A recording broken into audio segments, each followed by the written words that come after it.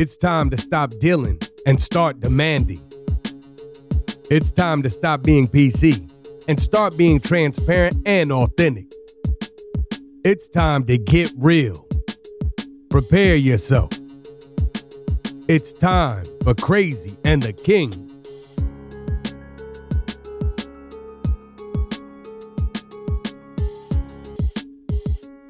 Welcome to Crazy and the King. Episode 5. Episode 5. What's up, Julie? How are you? I'm doing pretty good. I'm pretty pumped up about this episode. It is chock full of good stuff. Yeah, so happy Wednesday to you as well as the good listeners out there. Quick housekeeping. I promised actually when we did the last recording a couple of weeks ago that I would try to run down the some additional details around the Paramount Picture diversity plan from their CEO. And unfortunately, I looked under a few search engines. I checked LinkedIn, Twitter, and I was unsuccessful in finding anything additional on the Content Creation Council. And you may remember, Julie, that the council was actually formed because it's a group that is going to be responsible for checking the various data points around all of the film projects, like who they're using as vendors, where they're scouting locations, naturally, who are the talent in the various projects, where they're spending money. All types of data points are going to be coming in. So needless to say, I was unsuccessful in finding out any additional information, but I want you to know that I tried. So I think this is a good second to kind of call out to our listeners. If they have any info on the Paramount story or any other juicy D&I intel that we should be talking to you guys about, I know my DMs are always open. I don't know about you, Torn, but I'm definitely interested in that kind of intel. Drop it in the DM. And listen, before we get into this week's news, I want to throw out a digital fist bump to Mr. Craig Fisher. He's on Twitter at FishDogs. For successfully curating his 10th TalentNet event. It actually kicks off the first Friday. He does it twice a year, once in Dallas, and then he does one the Friday before South by Southwest Interactive kicks off. And of course, we were in Austin at the Whole Foods headquarters, little karaoke after the event was over at HomeAway.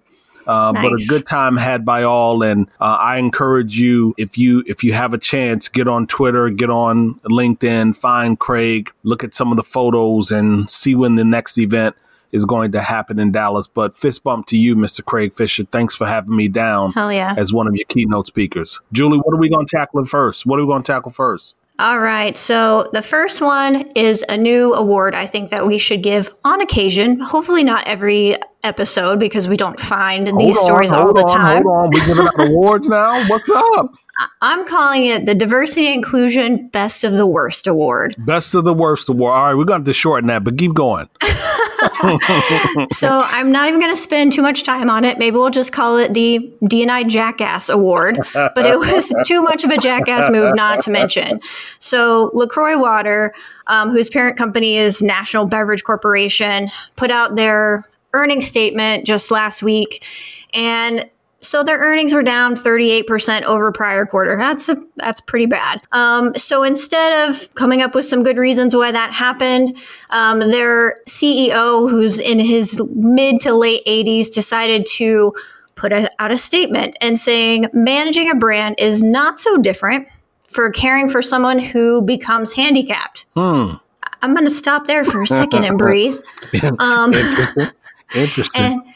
And goes on to say, brands do not see or hear, so they are at the mercy of their owners or care providers. Or owners who must preserve the dignity and special character that the brand exemplifies. Interesting. Yeah, so let me tell you that their CEO did not do anything to preserve the brand or special character of LaCroix Water or National Beverage Corporation. And what's the most interesting thing is this came out. There's been some backlash. They gave a statement that said, oh, this guy's pretty old, so it's okay.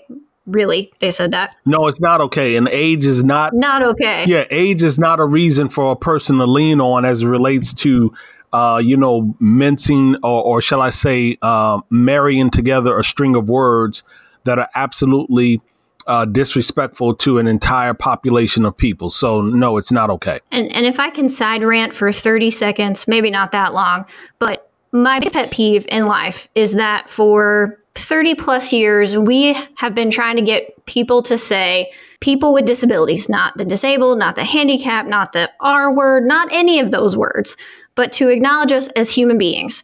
And still, in a goddamn press release, we've got taking care of the handicapped who are owned by these people because we can't see or hear anything. And that's an acceptable response to shitty earnings. So I'm wondering, is that press release still up? Oh, yes, it is. I literally just checked before we started recording. Actually, I should have asked a different question. Had they put up an additional press release or some statement that reframes his messaging and perhaps apologizes on behalf of the organization? No, the only statement that I've been able to find was to Vox when they did this story, and it says Nick Capriola, who's the CEO, is a very caring person, and he's not young. He works every day to make products and excite customers with the brand. And what he is saying that he is the loving care one, provides someone with special needs is what he does with this company every day. What? Oh, so that's why LaCroix Beverages gets the Best of the Worst award today. LaCroix, you have been inaugurated. We welcome you officially to Crazy and the King. We tend to want people to make our conversation path because they've done something a bit differently. And so hopefully you and your employees will redeem yourself in a totally different way. Julie, let me tell you, Snap looks like they are in the news. I found a story over on the Wall Street Journal. They actually settled with some women over the layoffs. And I don't know if you saw the story, but basically the story talks about a disproportionate amount of women who were laid off in one of 2 rounds of layoffs in 2018, if I'm not mistaken. Yes. And basically in the Wall Street Journal article that I read, it listed Snap, which is the parent company of Snapchat, that Snap paid some additional settlements to at least 3 former employees. And what I'm not sure of is the amount of employees that were laid off altogether. What Snap spokesperson is saying is that they don't necessarily agree with how this story has been categorized, saying that 70% of the 2018 layoffs were men. But the challenge here is that in one of those rounds of layoffs, it impacted nothing but women, 6 in total, from 2 small teams. I believe it was equally broken down on one small team. And I don't know how they classify small. You know, is that less than 10 people, less than 20 people? But on 2 small teams, they lost a total of 6 women. So I'm not sure of how really to get into the detail. What I do know is that they paid some money. But I'm curious if you can chime in for a moment, Julie. What's your position on companies like Snap not releasing their diversity reports? And I'm asking for a reason because I'm going to share something that I shared down at TalentNet last week. Oh, nice. Yeah. I mean, I think we say fairly regularly how much we appreciate transparency and how critical we think transparency is to getting to true diversity. And I was taking a look and I found one article where Snap reported about 13% of their tech roles were filled by women. So if they were 30% of the layoff, maybe they were 2 times as likely to get laid off as men. And I'm just kind of making that math up as I go. But I mean, that's a real problem. And when 70% of Snap users are women, that seems like probably a group of employees that you want to invest in when you're losing money hand over fist like Snap is right now. They just got a $250 million investment from a Saudi royal. I think they could benefit from a little diversity so they could better engage those female users. Yeah. So my position, you know, certainly I appreciate when organizations release the diversity reports like you have illustrated. But I'm also of the opinion that I don't really need your report. What I do need is to see that you are serious about this work. And nice.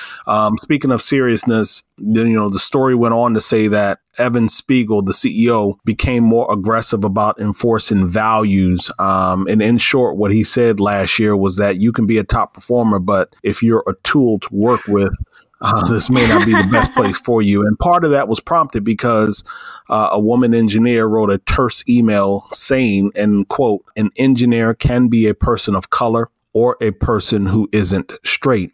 And that email got Evan's attention. So the question really becomes for all of our listeners out there, how do you handle layoffs when you already have little representation. Listen, Julie and I are not just doing this because we're here to try to have gripe sessions. We really want this to be learning through real-time event. We want you to consider real-time event. And so one of the questions that I have for all of you listening is, how in fact do you handle layoffs when you already have little representation in your organization? And then number two, underrepresented is the most recently hired individual. They're performing up to par, but the team is being disbanded. Do you keep them over someone with more tenure? So put another way, the saying used to be last in, first fired. And in many of these instances, the underrepresented talent is going to be the last one in. They're going to have the shortest term of tenure.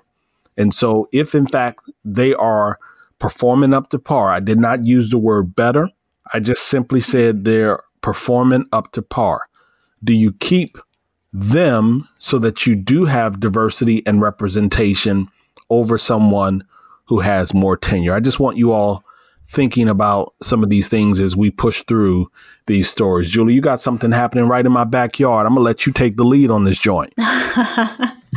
No, seriously. Let me tell you. It is. Seriously. This location that you are referencing is about 25 minutes from my home. Wow. And I know people that work there. Go ahead. Really? Okay. So this story is from the Baltimore Sun, and it is about Erickson Living Retirement Village. And they're actually owned by, I was reading today, one of the 8 billionaires. I'm sure you're probably number 7, Torrin, that live in Maryland. Jim Davis, he is the chairman and CEO of Redwood Capital Investments, but he's also, interestingly enough, a chairman and a co-founder of the Allegis Group, which I'm sure most listeners know is one of the nation's largest staffing and recruiting companies. Yep. And so really interesting, a senior level leader, a director, so not just in one of the long-term facilities, reported to HR that they felt like one of their employees, one of their subordinates, was being discriminated against because of her disability. And very near and dear to my heart, the person that she was trying to protect suffered from depression and anxiety disorder, 2 of my disabilities as well. And upon reporting this to HR, subsequently, there was a restructure. And I'm going to assume this was at corporate because this was a director level title and was really specific. Actually, I think it's interesting. The title was over health services, global diversity, and director of health services, talent development, and global programs. So that's a pretty deep title, a pretty tenured title.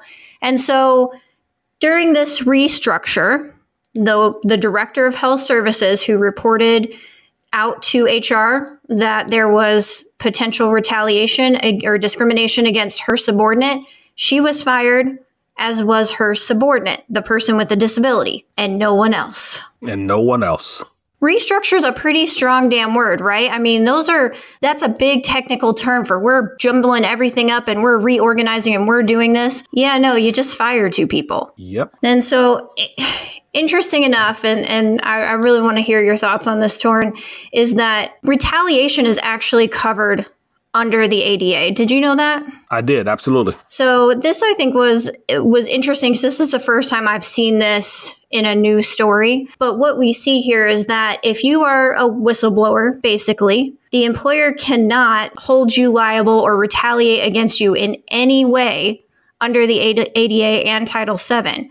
And so it's actually much easier to prove that you discriminated against someone in a retaliation for whistleblowing than it is to prove discrimination against the ADA, because they're very clear and cut actions, generally speaking. Yeah. And so, Julie, let me tell you really what we have in this scenario. You've used some words, whistleblower, retaliation. You talked a bit about ADA, and all of that is accurate. What we see playing out here is something that I cover when I go inside of organizations, and it's called covering, COVER. and it's the work based off of the 1963 book by Erving Goffman titled Stigma. And in that book, what Erving Goffman, he's a famed psychologist, he says, basically, if an individual cannot live up to the expectations or the perceptions that people have, then an individual tends to retreat. We kind of fall back. We don't necessarily want to be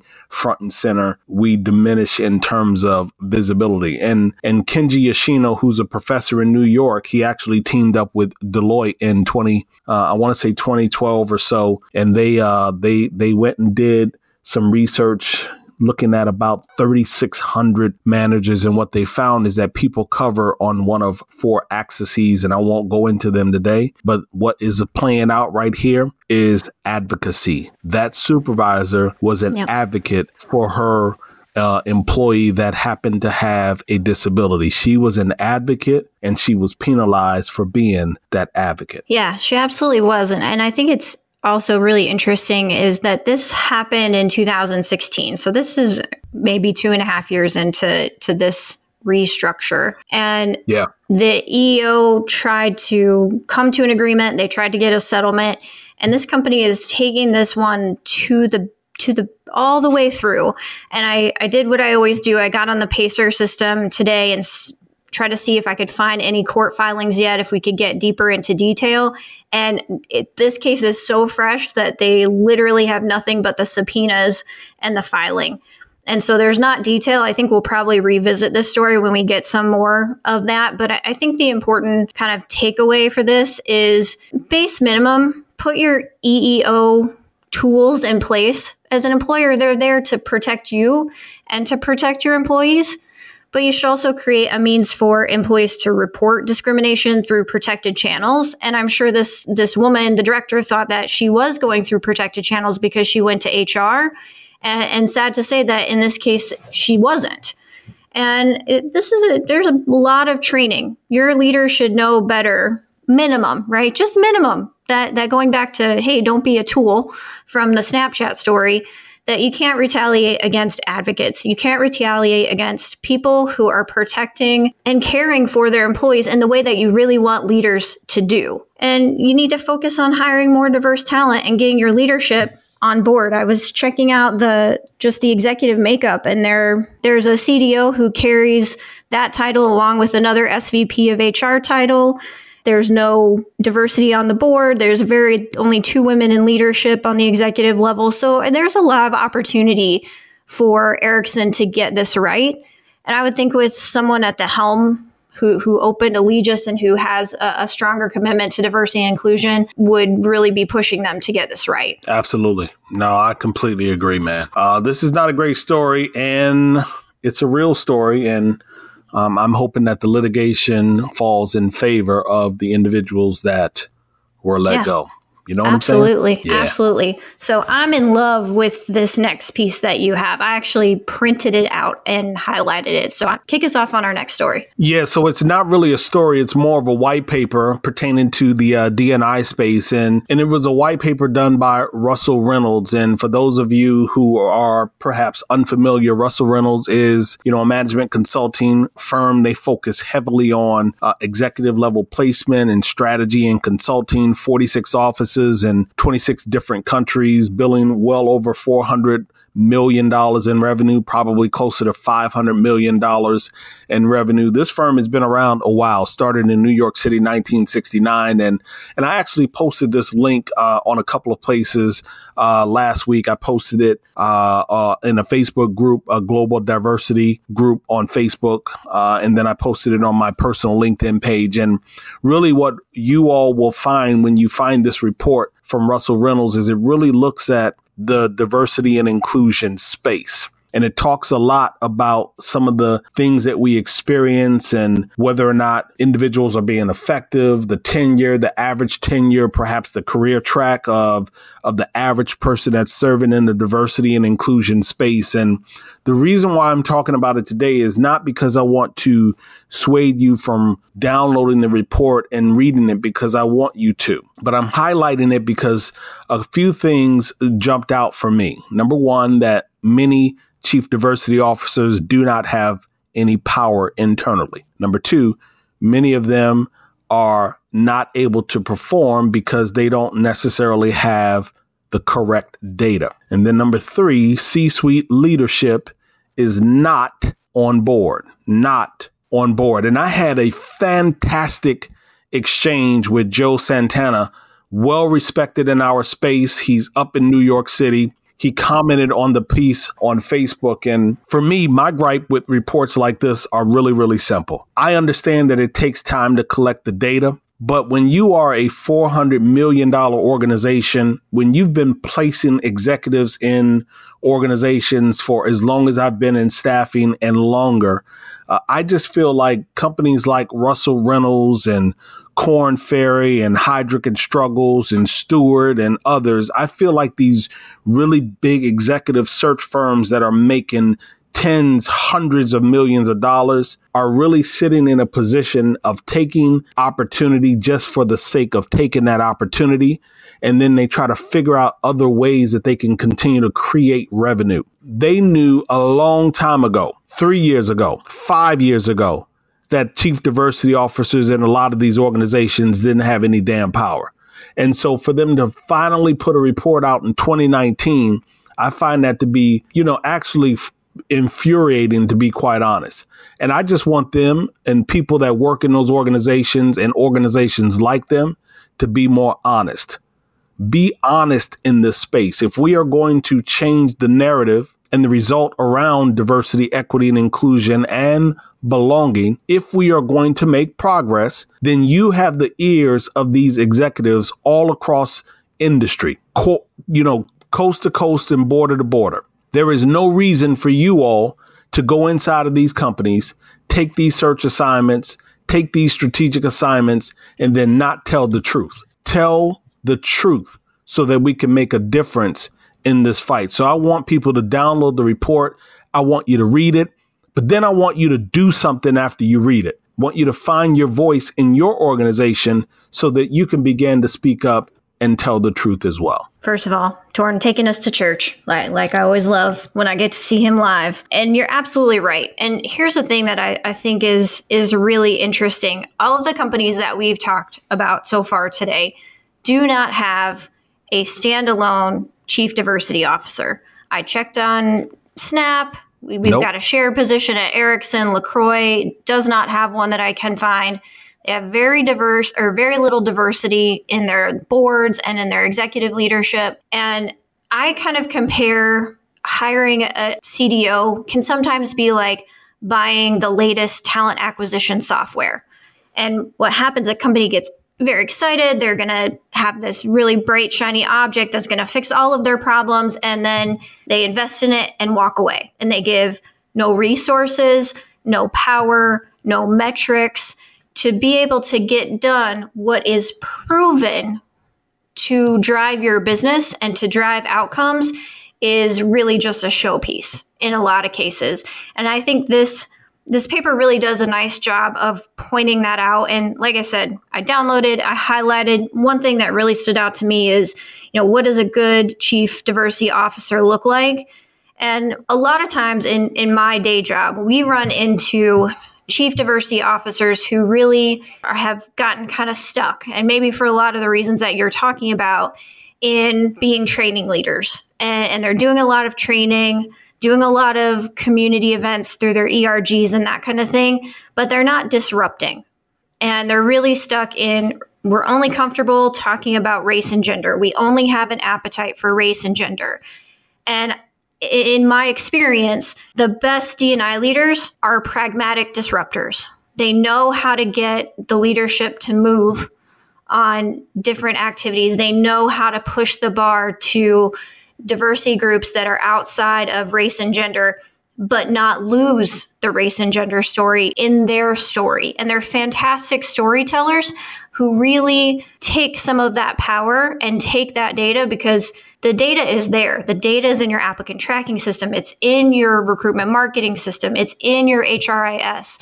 It is there. but they don't necessarily know how to leverage that data to get the buy-in to go where they need to go. So, that's my one side note. I love the pragmatic disruptors. I think that is the strongest quality I've seen in being able to push true diversity, equity, inclusion forward in an org. Absolutely. No, you got it. We got to be able to put people in that can galvanize others. And it requires that you show up and show out a little bit, and you cannot be afraid to do that. Absolutely. What you have next? You got a quick story for us on a molecular biologist, right? Yes, just a way to wrap up the week. But no, seriously, this one hurts, Torin. So this is from ABC News out of Australia. A molecular biologist who has a genetic form of a motor neuron disease, which is a very significant disability, decided that he was going to go on a Royal Caribbean cruise with 9 of his family members and caregivers, and then got to the ship and was told by the captain and the doctor on board that they didn't have enough information about his disability, so they weren't going to be able to or allow him to be on the ship. And mind you, he didn't just sign up for the cruise like a month or two in advance. He put some considerable time in front of that decision and had been corresponding with representatives from the cruise line. But yeah. I don't believe that they responded back to him, right? No, this was just a miss on every single front. Not only did he probably have tens of thousands of dollars between his family into this vacation, they had driven hours. He had special equipment that had to go with him on the ship that they had to have specially freighted over. And he had 2 caregivers and his wife with them. So he had an accessible room. It was paid for. He had all of his stuff that he needed, and he didn't need anything from that ship captain except for to let him through. And they said no. Yeah, so I think the reason why we got this out for you all is, again, it's just a matter of understanding that diversity and inclusion happens both internally and externally in an organization. And that when you are thinking about diversity and you are thinking about how it plays out, you have to understand the impact that it has on the brand outside. It's not just your employees that we are talking about. We're talking about how do you show up from a D&I perspective in the marketplace? How do you show up with your customers? How do you show up as it pertains to exploring new ideas and where those ideas are being generated from and how they are being manifested and cultivated? And it, of course, shows up in your talent. So Royal Caribbean, you failed miserably as it relates to this incredible family, his 8 or so individuals that were traveling with him. And I suspect that you will pay some price for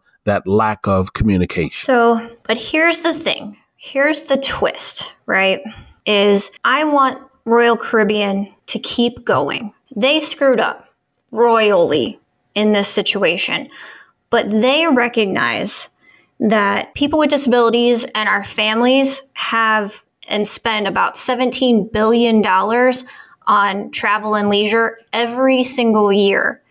And they have done a phenomenal job of creating accessible rooms, on allowing support dogs and service animals, and even having qualified readers for people who are blind or have low vision to support them on the ship and on excursions. And they really focus and specialize in wheelchair accessible excursions. And what pains me about this story is not that Royal Caribbean screwed up, because they did, and they'll take a brand hit. But the thing is that from a customer perspective, they are very engaged and very inclusive on their face and in their practices. What happened in this story was a fail, but this is a real opportunity for them to keep going and doing it better by training their crew and those ship leaders and doctors to understand that they don't require any documentation. If that person wants to get on board and they've paid for their ticket, they should be allowed to board. But they also need to train those leaders on how to serve customers, because this is what this gentleman is. He's a paying customer. Yeah, but Julie, I don't know if this is, again, I think that the training is definitely warranted and good, but we are pushing the cart down the street a little bit further, we are back at the communication level. This man and his family were communicating with them via email, via phone, via Skype, whatever method they were using, and they had not received any response to their communication. And the only response he got was, no, you can't get on the day that he arrived. No, you're absolutely right. This is a failure at every point. So they need to have accommodation specialists on the ship. They need to have an accommodations hotline that the crew can pick up and say, hey, this is the situation. I just want to make sure I'm clear to go, so that they have that extra backup. And they need to put standard service level agreements in place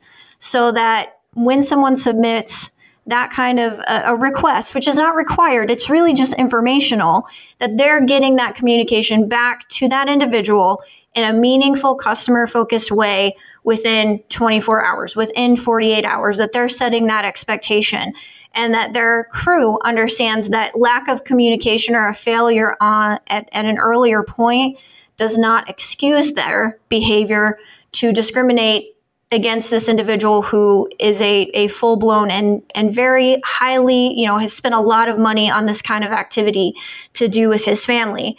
And I was checking out the Royal Caribbean Career Center, because that's what I always do, right? And they've really focused externally on their brand for people with disabilities, but there's not a lot in terms of diversity and inclusion. And if they had people with disabilities working in the call center, working on the ships, doing those things that we could see, that gentleman probably would have had a better experience, because their workforce would have been more reflective of people with disabilities. But here's the last thing, and I'll get off my soapbox, is that here's why I still support Royal Caribbean.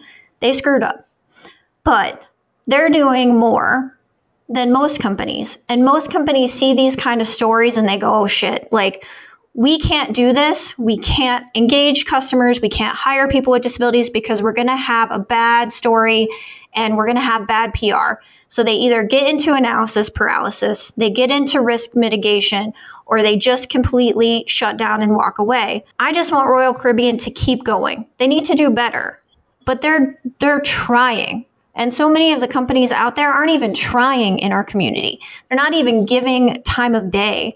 And these guys, they're working on it. And my guess is they're going to get better. And this one-off is a learning opportunity, and how they respond to this learning opportunity is going to be what's really important in their long-term brand impact in getting that $17 billion annually. I agree. They definitely don't have to be perfect. You just have to be intentional. And so they can certainly make this right. And I believe that if, in fact, they are committed to D&I and, the customer experience, then they will put forth the effort to make it right. We kind of know the brands that are doing it right. And I knew about Royal Caribbean doing it right from a customer experience perspective for probably at least a year. And so they need to do better, but they also need to be more reflective of their hiring practices so that people who are in these lines of operation are thinking about the different ways to engage their customers who have disabilities. And that's how they win. I got some jumbo shrimp and some couscous I'm about to get to. What? So let's hit some quick mentions so we can get out of here. Okay. Sorry, rant over. Okay, so my quick mention this week goes to my very own Ball State University right here in Muncie, Indiana, about an hour and a half north of me. Yay, Cardinals.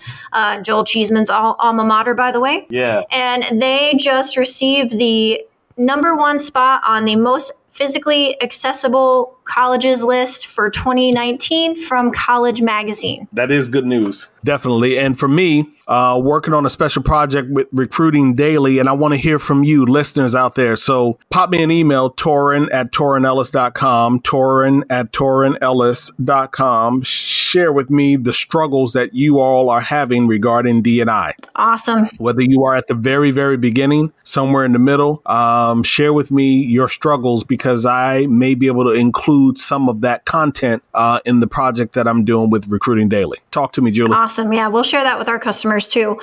So I'm on the road again for the next basically month. Be in New York City for some client meetings, and then off to a best practices event that one of our client companies is hosting in Connecticut to promote engagement for disability inclusion for corporate leaders. And then for the first time in a hot minute, I'll be getting together with my team at Disability Solutions to talk about how we develop more strategy and more solutions for those companies that want to do disability and inclusion with us. And I close with love. Catch me this Sunday on Sirius XM channel 126, where I'm speaking to Neil Blumenthal, CEO and co-founder of Warby Parker, discussing the company and social impact. So listen, we went a little long today, but we absolutely felt like it was worth it. Yep. We want you to continue to make sure that you subscribe, not just listen, but subscribe to Crazy and the King. You can do that on iTunes or Podbean. You can tell a friend to tell another friend that we're talking about real-time D&I. You can tell a friend to tell another friend that Julie and I are committed. Thanks for joining us. We're Ghost. See ya. Thanks for listening to Crazy and the King podcast. I'm Julie Sowash, your co-host with Torrin Ellis. Follow us on social media as Torrin Ellis or Julie Sowash, and also follow our hashtag Crazy and the King. This episode was produced by my gorgeous husband, Chad Sowash, and our music is by DJ Cells, straight out of Baltimore. You can find Crazy and the King wherever you find your podcasts. Please rate us, and if you like it, share it with a friend. We'll see you soon.